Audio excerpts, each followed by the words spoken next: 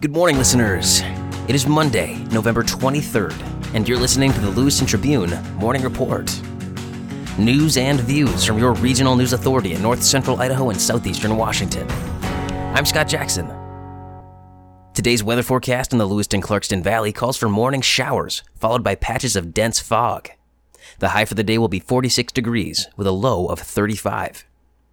Remember, you can always find a complete weather report at lmtribune.com/weather.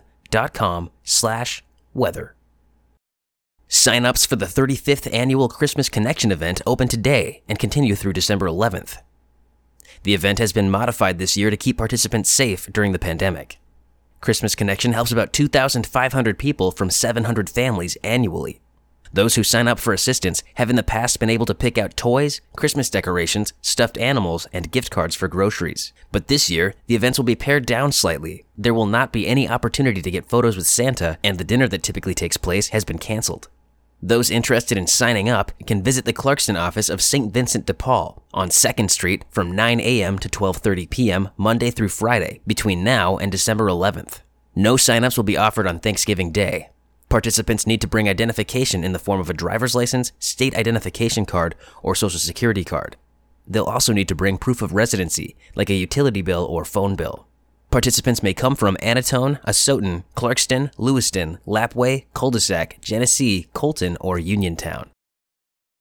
3 years of hard work paid off for Orofino Junior-Senior High School teacher Tim Gehring, who built a science, technology, engineering, and mathematics program from scratch.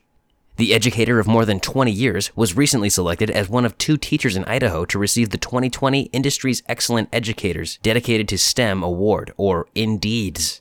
The award, given through the Idaho STEM Action Center, honors STEM educators and the work they do to connect students with industry leaders who mentor and provide career guidance. Gehring first introduced a STEM class at the 8th grade level and has since expanded the program to include 7th graders and students in the high school.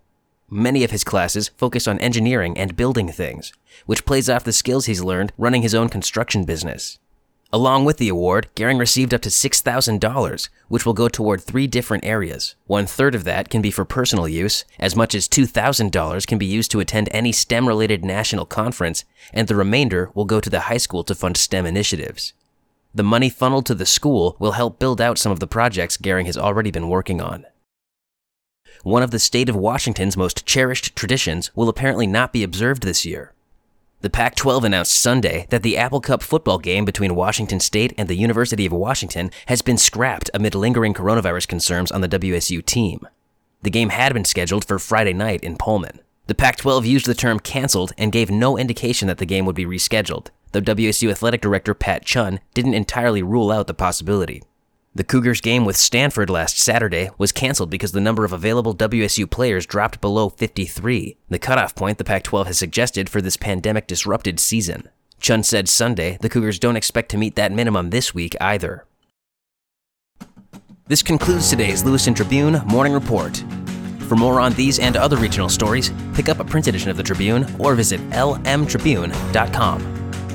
I'm Scott Jackson, and thanks for listening.